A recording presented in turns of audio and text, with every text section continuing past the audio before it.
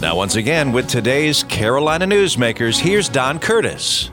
We're back with Tom Jensen, who's the Director of Public Policy Polling. Tom has been with us a number of times, and we've been talking about kind of serious matters for most of the program so far.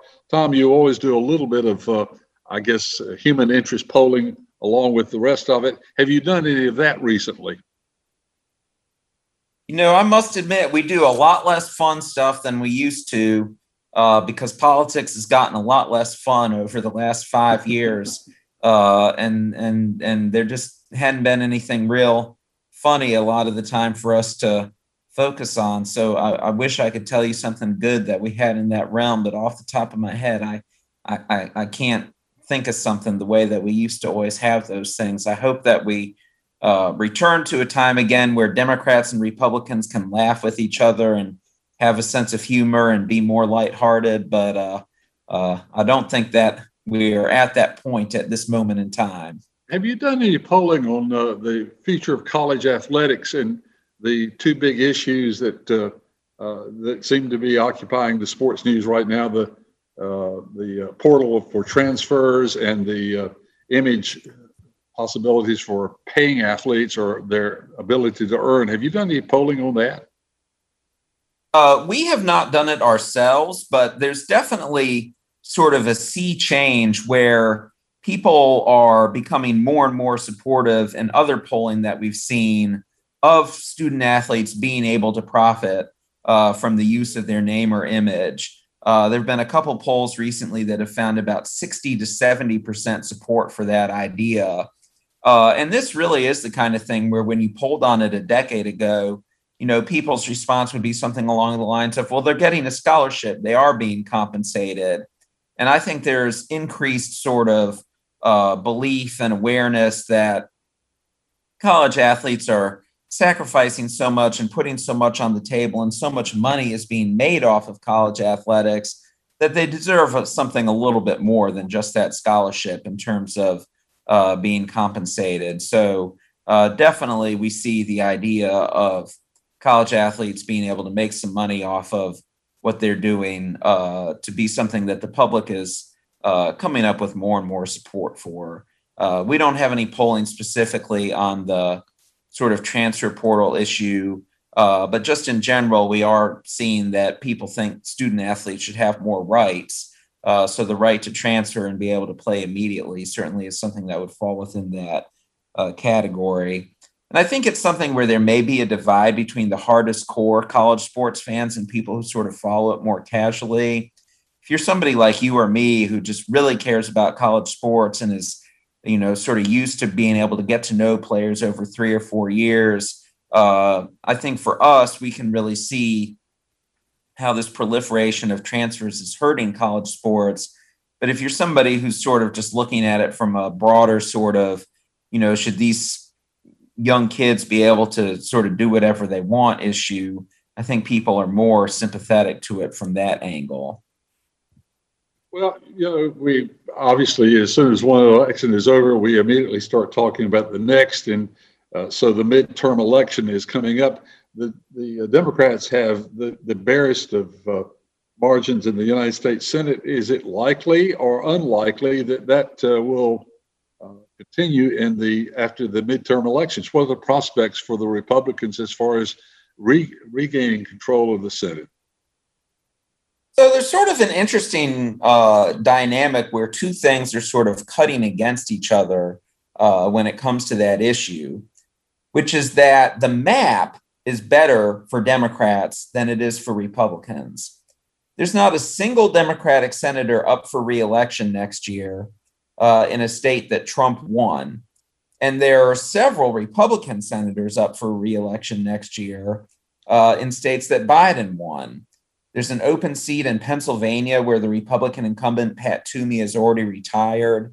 So there's a chance for Democrats to pick up a seat there in a state that Biden won. And then in Wisconsin, Senator Ron Johnson's up for re-election and has pretty poor approval numbers in the 30s. So that's another place where Democrats are going to have a good opportunity in the state that Biden won. So in that sense, the map is good for Democrats. There's some seats open. in states that they were able to win in last year's election. But the argument for Republicans having an opportunity to take back control is that almost inevitably in a midterm election, people vote against the party that's in the White House. And Democrats do have a number of seats that they have to defend next year in states that even though Biden won them, he only won them narrowly. So Democrats have to defend a seat in Georgia, which Biden only won by 14,000 votes. Democrats have to defend a seat in Nevada, which Democrats only won by 3 points. Democrats have to defend a seat in Arizona, which Biden won by less than half a point. And then one other seat just to add to that mix, even though Biden won New Hampshire pretty easily, New Hampshire has a very popular Republican governor, Chris Sununu. And if he decides to run for the Senate, he's going to have a very good chance against the Democratic incumbent there. So even though Democrats arguably have the best opportunities based on the map, Republicans might have the most opportunities when you look at all the different places across the country where they have an opportunity to potentially pick up a seat. And if the political climate's good for Republicans, that's going to be a situation where they have a pretty good chance of taking control. Let's turn to North Carolina and that Senator Burr seat, because lots of candidates are surfacing on both parties. How's that going to shake out with so many people showing interest? I think that Republicans are going to be sort of modestly favored to win this seat to start out.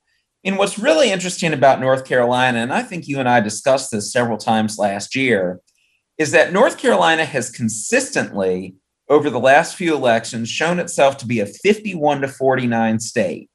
In 2014, the Senate race was the premier race in the state. Republicans won 51-49.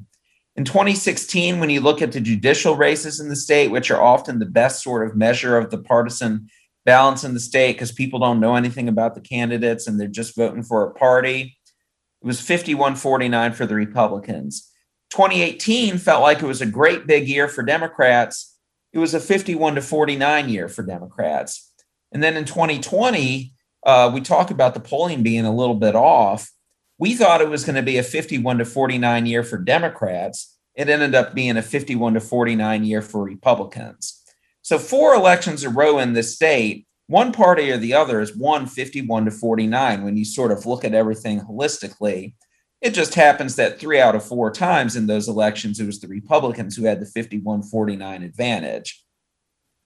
So if you think of North Carolina as sort of starting out at 51-49 for the Republicans, and you think about it being a midterm year with a Democratic president where typically there's a backlash against the party of the president in their first midterm as a president, that basically puts you in a situation where you start out at 51-49 for the Republicans, and maybe they add another point because of backlash against the Democratic president in his first midterm.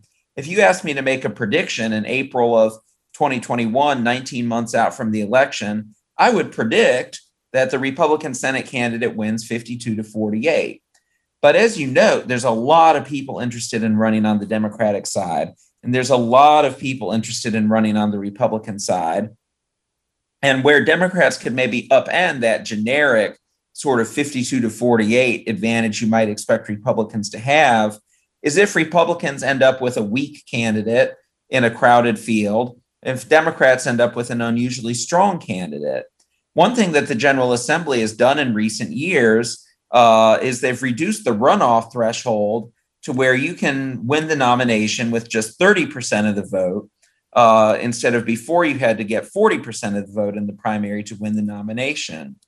Well, what's risky about that for Republicans is you could nominate somebody who's really out to lunch with 31% of the vote in the primary, and all of a sudden you have a weak candidate. And that is sort of, I think, what the path to Democrats winning this would be, is if somehow Republicans emerge from a crowded field with a poor candidate. If former President Trump's daughter-in-law elects to run, and she does have some North Carolina heritage and has, of course, obviously been mentioned as a candidate, how does that change the Republican primary? If she decides to run, she's the favorite. We did a poll a couple months ago that found that she has an 80% favorability rating with Republican voters in North Carolina. And for instance, somebody else who we tested in that poll was former Governor Pat McCrory. He had a 60% favorability rating with Republican voters in North Carolina. So Laura Trump is 20 points better in terms of her image with Republicans in North Carolina than the most recent former Republican governor of the state. So I wouldn't say that if she runs that clears the field, but if she runs, she's going to start out as the favorite, and it's going to be very challenging for anybody else to beat her because that Trump name is so strong in Republican politics in the state. So what do you think the likelihood is that she will run? I guess this is more of a private opinion than a public opinion poll. I don't think it's very likely that she's actually going to run. She doesn't seem to be making any real moves towards running. She, I think, recently took some sort of Fox News job that she would definitely have to, very quickly give up if she decided to become a candidate for the Senate. And one other thing that's sort of interesting to note is we already knew that former Republican Congressman Mark Walker was going to run. Carolina Journal is now pretty firmly reporting that current Republican Congressman Ted Budd is also going to run. That means he's given up his House seat to run for the Senate. And I just wonder if he would be giving up his House seat if he thought he was going to have to contend with Laura Trump in a primary. That would be such a challenging thing for anybody to do. My sense is that he might have a good idea that she's not running for him to have made that decision to give up his House seat and get into the race. Well, we mentioned all sorts of things about the relative silence of President Trump so far. What do you think the prospects are that he will seek the presidency again? My guess is that he will not run for president again. I don't know how much he actually liked being president, the work.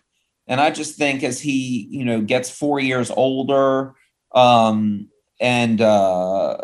sort of thinks about everything that goes into getting back into that, I wouldn't be surprised if the Trump candidate in the next election is one of his children, rather than being Trump himself. But Trump is nothing if not unpredictable, so it'll be interesting to see how that plays itself out.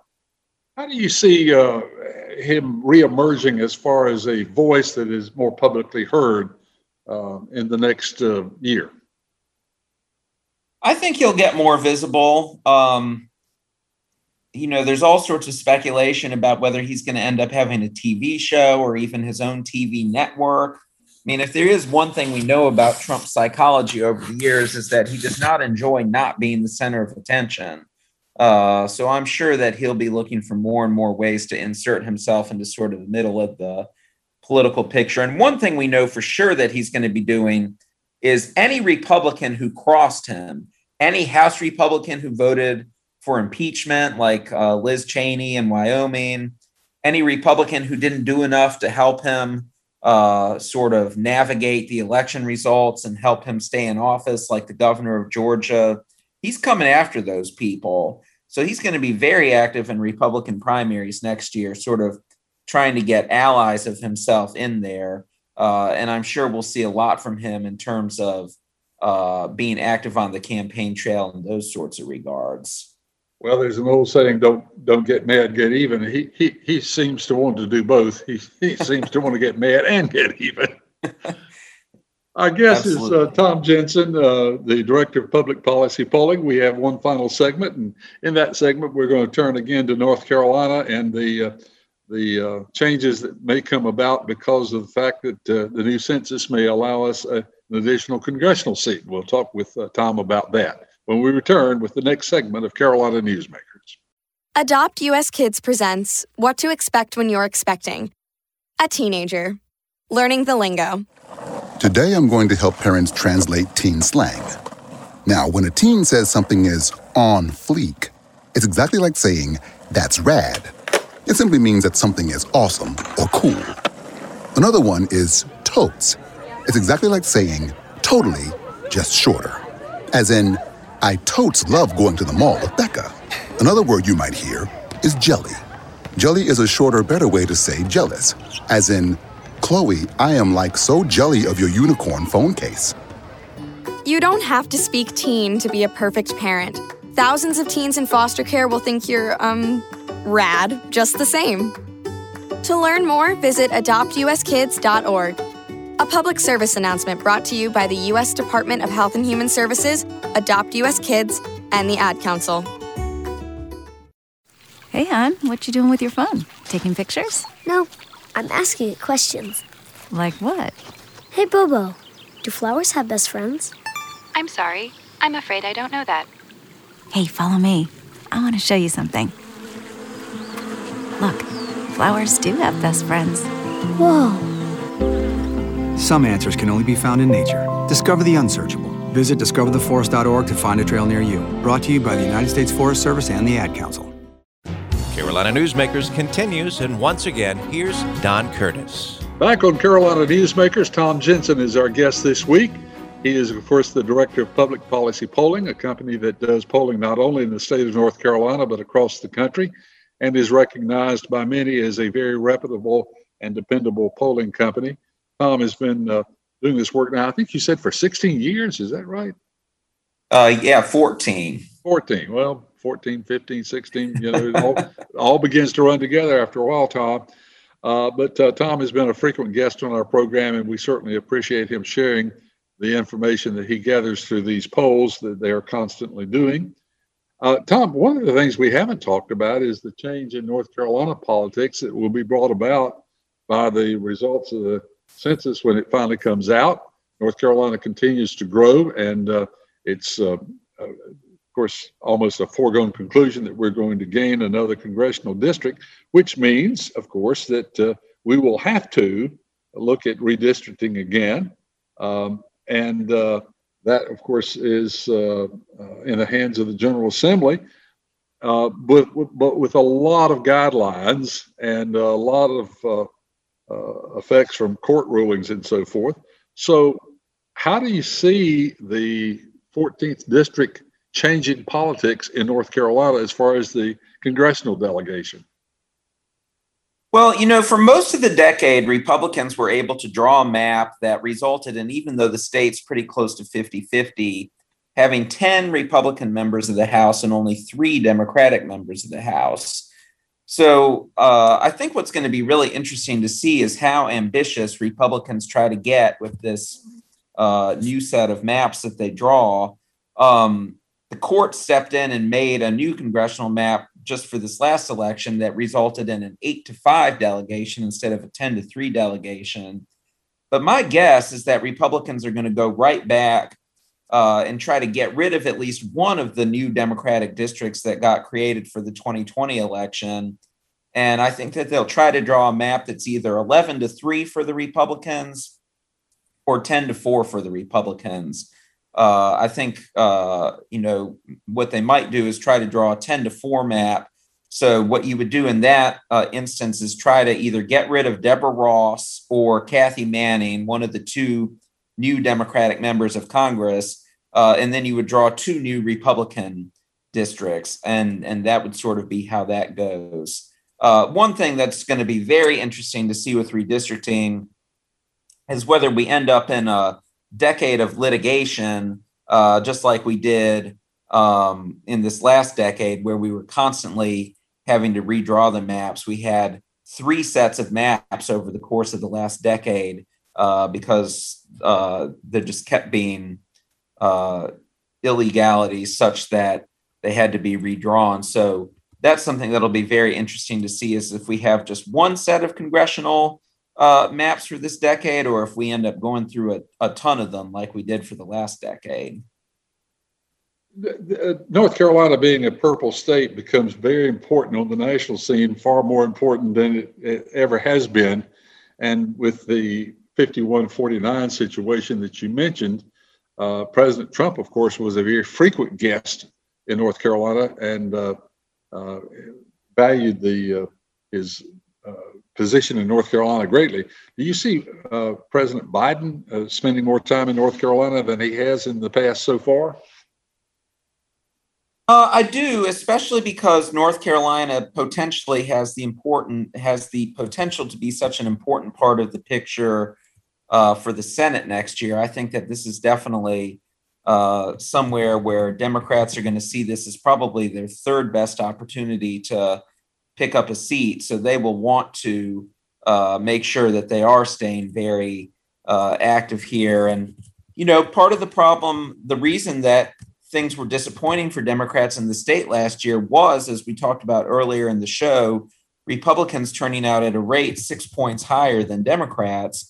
And I think that Democrats are going to see that, if they could match Republicans on turnout, they would have won the U.S. Senate race last year. Biden would have won the state last year. So I think you'll certainly see Biden doing everything that he can to get the Democratic base engaged to try to ensure that Democrats don't keep getting beat on turnout and losing elections 51-49 simply because Republicans did a better job of getting to the polls. Who are the emerging candidates, as far as your polling might indicate, for a successor to Roy Cooper? Honestly, haven't really gotten into that in terms of the polling. I think on the Democratic side, Josh Stein is going to be sort of a very clear, overwhelming front runner, our current attorney general, to be the Democratic candidate for governor. He was just about the only Democrat in the Council of State who's seen as having those kinds of aspirations, who was able to win their election in November, even though I'm sure that Josh would have liked to see Democrats win races for stuff like lieutenant governor and state treasurer and those kinds of offices. The reality of him winning when nobody else did is that positions him very, very strongly to be the nominee for governor in 2024. And I think he'll be a very strong candidate. It's less clear on the Republican side. I still think there's a possibility Pat McCrory might be interested in coming back and running again. You very well could see Dan Forest running again after he actually ended up coming pretty close to Roy Cooper last fall, given Cooper's level of popularity. And then I think you also sort of look some to the Republican congressional delegation. There's a lot of House members who, it'll be interesting to see if they really want to be in the House forever. Somebody like David Rouser from the southeastern part of the state in Congress used to be a member of the General Assembly. Greg Murphy, who represents Eastern North Carolina, used to be a member of the General Assembly. Richard Hudson used to be Pat McCrory's main political guy from the Sand Hills in Congress. So there's a lot of members of Congress who have spent a lot of time in Raleigh and might want to come back as the head guy. North Carolina seemingly has come out of the COVID pandemic with relatively good marks as far as how we've handled it, because we've, on the whole, had better results as far as hospitalizations. We've never really been super challenged there. We seemingly have beaten the odds of almost all the states. What polling have you done that would show what interest and what appreciation North Carolinians have for the way that North Carolina has handled COVID-19? Well, we did a poll recently, and we asked people, how would you rate Governor Cooper's handling of the COVID crisis? Excellent, good, fair, or poor? And when you combine excellent and good, Cooper gets 54%, which is pretty solid. But what then I thought was really interesting was that when you add in fair, Cooper gets all the way up to 73%. Only 25% of voters in the state say that Cooper has done a poor job handling COVID. And when we talk about how much Democrats and Republicans hate each other these days, to only have 25% of voters say that they think Cooper's done a poor job handling COVID really is pretty impressive. And that is how he was able to win the state, even as the rest of the Democrats were pretty much losing the state. And that's why we continue to find him with pretty high approval numbers. About 54% of voters approve of the job. 52% of voters approve of the job he's doing right now. Only 40% disapprove. What that means is that even people who didn't vote for him like the job he's doing, at least some of them, because he only won the state by 5 points in November. So definitely as he's been able to ease some of the restrictions and as more and more people have been getting vaccinated, Cooper's getting pretty good marks on that front. What are the key issues for North Carolina politicians during the next 12 months? What is the public seemingly more concerned about? Let's remove the COVID-19 situation, the pandemic. That obviously is one big issue that everyone is still focusing on. But what other issues seemingly will determine the future of North Carolina politics? Education is always near the top of the list, but I think one thing that's just going to receive more and more dialogue in the coming months is what we do about healthcare and Medicaid expansion.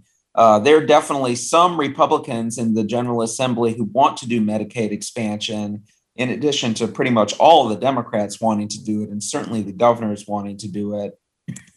And it's something that we see strong public support for. About 60% of voters in the state support expanding Medicaid.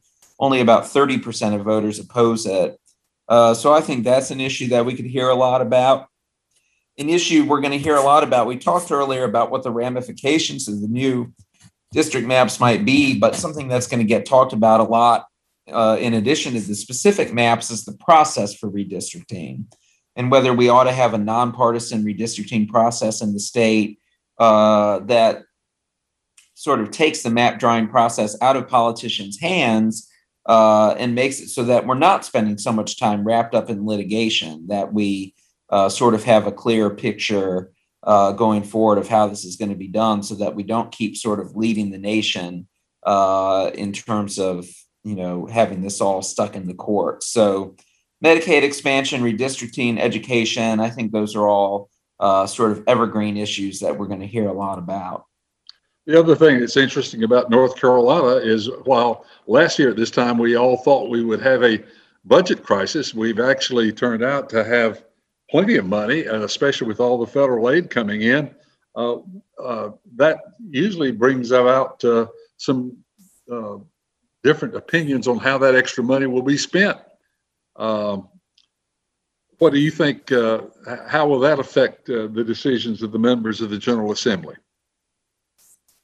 Well, I think that, in an election year, it maybe gives Republicans the opportunity to think about giving teachers a raise and sort of try to neutralize that issue in terms of the, education stuff tends to be stuff that Democrats are more trusted on by voters. But if there is a lot of money, it gives the General Assembly the opportunity to work together with the governor to maybe find some common ground where everybody gets credit.